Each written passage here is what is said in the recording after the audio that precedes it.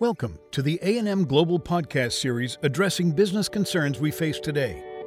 In this podcast series, A&M's Healthcare Industry Group co-head, Peter Urbanowitz, is joined by Dr. David Shulkin, the 9th Secretary of the U.S. Department of Veterans Affairs, and Jennifer Bell, founder of Chamber Hill Strategies, to discuss the direction and policy changes we may anticipate in healthcare under the Biden administration. Presidential election and a new administration always brings a level of uncertainty about health policy changes. The fact that this change in administration has taken place during a pandemic that changed large parts of the economy and the healthcare system adds to the uncertainty. Fortunately, we have two great guests with us today to unravel the uncertainty and help us navigate the likely direction of health policy under the administration of President Joe Biden. I'm Peter Urbanowitz, the co-head of Alvarez & Marsal's Healthcare Industry Group. I have with me today former Veteran Affairs Secretary David Shulkin and Jennifer Bell of Chamber Hill Strategies. Dr. Shulkin has a remarkable career in healthcare, having served as chief executive of leading hospitals and health systems. In 2015, Dr. Shulkin was nominated by President Barack Obama to serve as Undersecretary for Health of the VA. In 2017, he was nominated by President Trump to be the 9th Secretary of the Department of Veterans Affairs. He was unanimously confirmed by the Senate for both nominations. Jennifer Bell is the founding partner of Chamber Hill Strategies. Named one of the top lobbyists by the Hill newspaper, she has over 20 years of experience in advocacy and policy development. Jennifer served as Majority Policy Advisor for the Senate Finance Committee for Chairman Chuck Grassley, and she worked for the Senate Committee on Health, Education, Labor, and Pensions under then Chairman Jim Jeffords. David and Jennifer, thank you so much for joining me today. David, I want to start with you. You served as a cabinet secretary, Secretary of Veterans Affairs, under two very different presidents. I don't think it's an exaggeration to say that.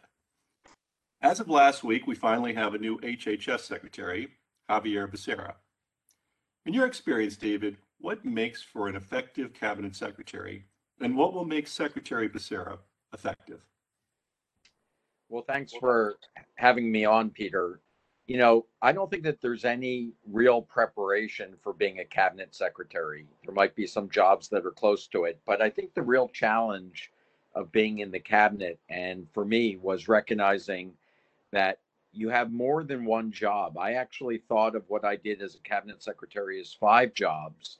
And a successful cabinet secretary has to learn how to balance and in some ways juggle those jobs. First of all, the secretary has to create the vision for the agency. There's actually an expectation on January 20th when the old political appointees and the secretary leaves that a new secretary is going to come in and establish where that department's going. The second is a pure operational one. You're running very, very large budgets. At the VA, I ran a $220 billion a year budget.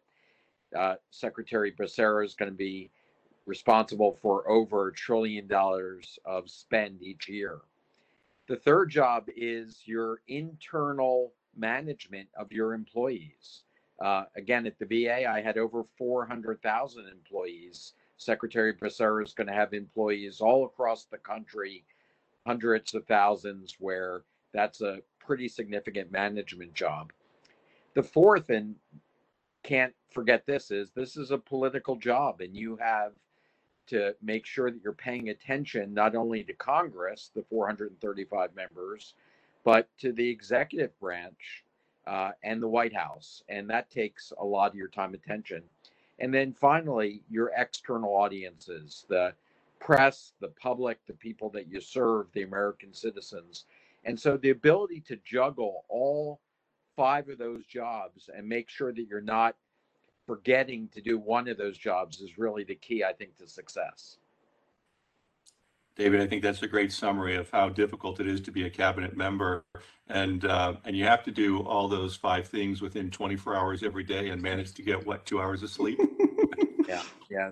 These are demanding jobs, absolutely. Jennifer, we've got some really heavy hitter policy experts in the White House in this administration, like Susan Rice, the national security director in the Obama administration, who President Biden picked as his director for domestic policy. Is this an administration where healthcare policy is going to be run by the White House as opposed by the HHS? And what does that mean if that's the case? And what does that mean if you're an HHS? Well, thank you, Peter. Dr. Shulkin hit the nail on the head, right? He said secretaries establish a vision. The question is, whose vision? Is it, Secretary Becerra's vision, or is it the vision of the White House? In many respects, I think of healthcare policy with this administration as what the message will be 4 years from now. Whether or not Biden runs for re-election, the party itself wants to say, you're better off in 2024 than you were in 2020. So what does that mean for healthcare? Does that mean that the White House is going to dictate the policy? In many respects, yes, right? It's one thing to get behind COVID. It's another thing to shore up the ACA or expand coverage. But in many respects, I think this administration does not want to run on healthcare again. It wants to run on other policies. So healthcare, to a certain extent, is stabilizing the country on healthcare, but not necessarily running on it as an agenda. You, of all people, Peter, know that the HHS secretary can get sideswiped by events of the day. We're already seeing border issues coming to the forefront as they had a few years ago. So notwithstanding that the White House might want to talk about COVID successes, revamping the FDA and the CDC, there are other things that they might have to deal with that Secretary Becerra will be front and center on. Secretary Azar had a critical role in the last couple of years of the administration, but boy, he was not out in front on many things. The president obviously had a personality that chose to be out in front, but Secretary Azar, as a secretary often does, takes care of business. One thing I think to think about with this new administration is the role of OMB. We've been seeing that there's been a little bit of trouble getting the director nominated and through the process for the head of the budget office.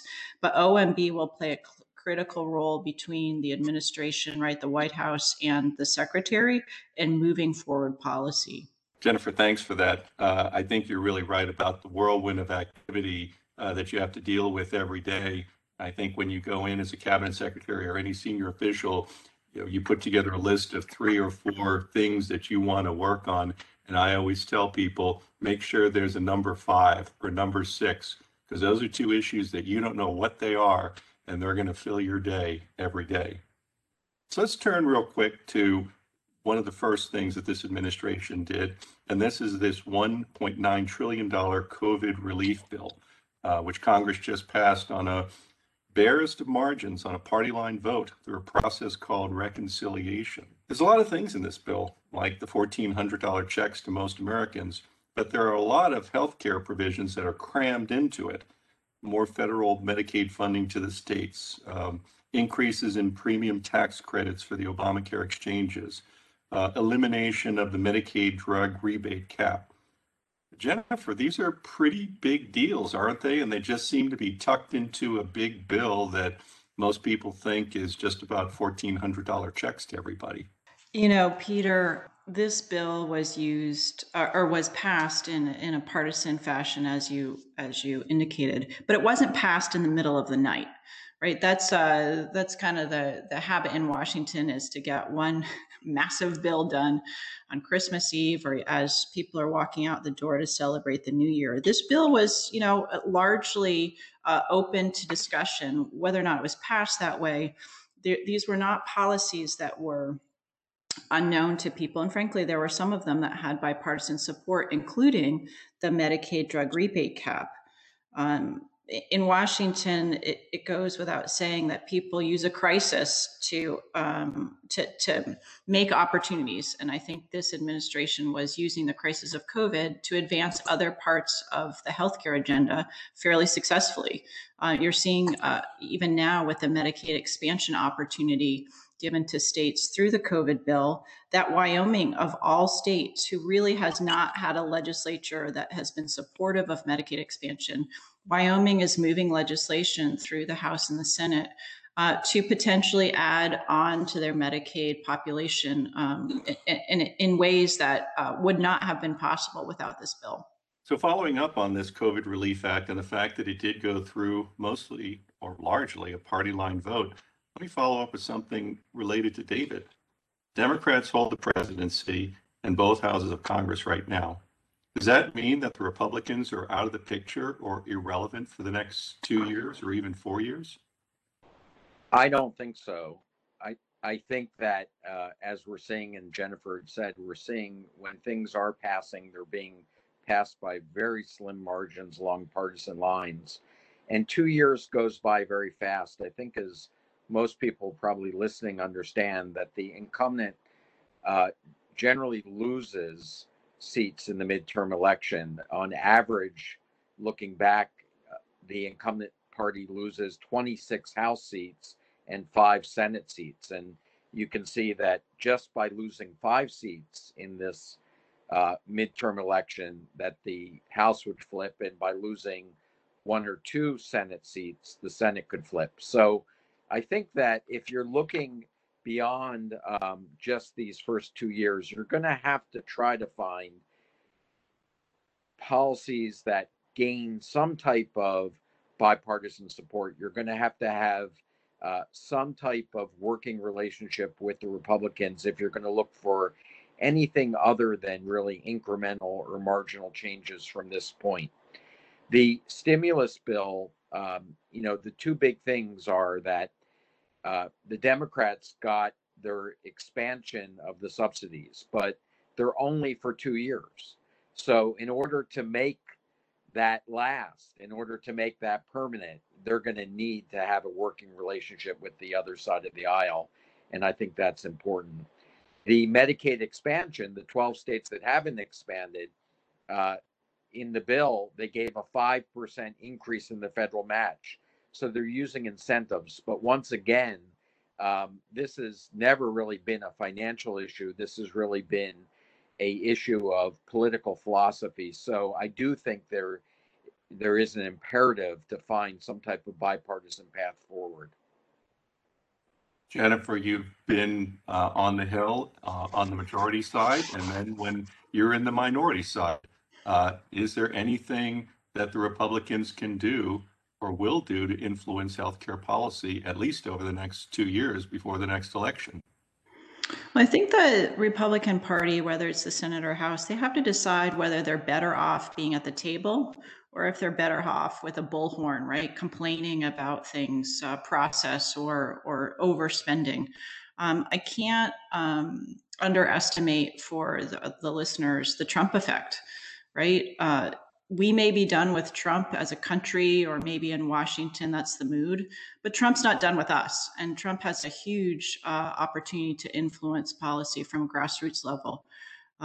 Let's talk about the Manchin effect, right? Manchin is as much of a Republican in many respects as he is a Democrat, and he is extremely influential, pairing up with 1 or 2 other people to make major changes, whether or not they're incremental, but certainly major legislative changes as he sees fit, whether it's in spending, infrastructure, healthcare. The Republicans have 20 seats up in 2022. Every election colors the current legislative process, the legislative cycle. 5 of those seats are open, right? And those are not exactly in red states, right? Those are in Pennsylvania. We may have more North Carolina, Missouri. And so it's not really clear yet whether Republicans win back the Senate, which is their goal, by being adversaries to healthcare policy with this administration, or if they're better off, again, in the election terms by working together. There's plenty of things to work on that have bipartisan support: drug pricing, value-based purchasing. We've even seen it with Medicare sequestration, that tiny policy that continues to nag at providers'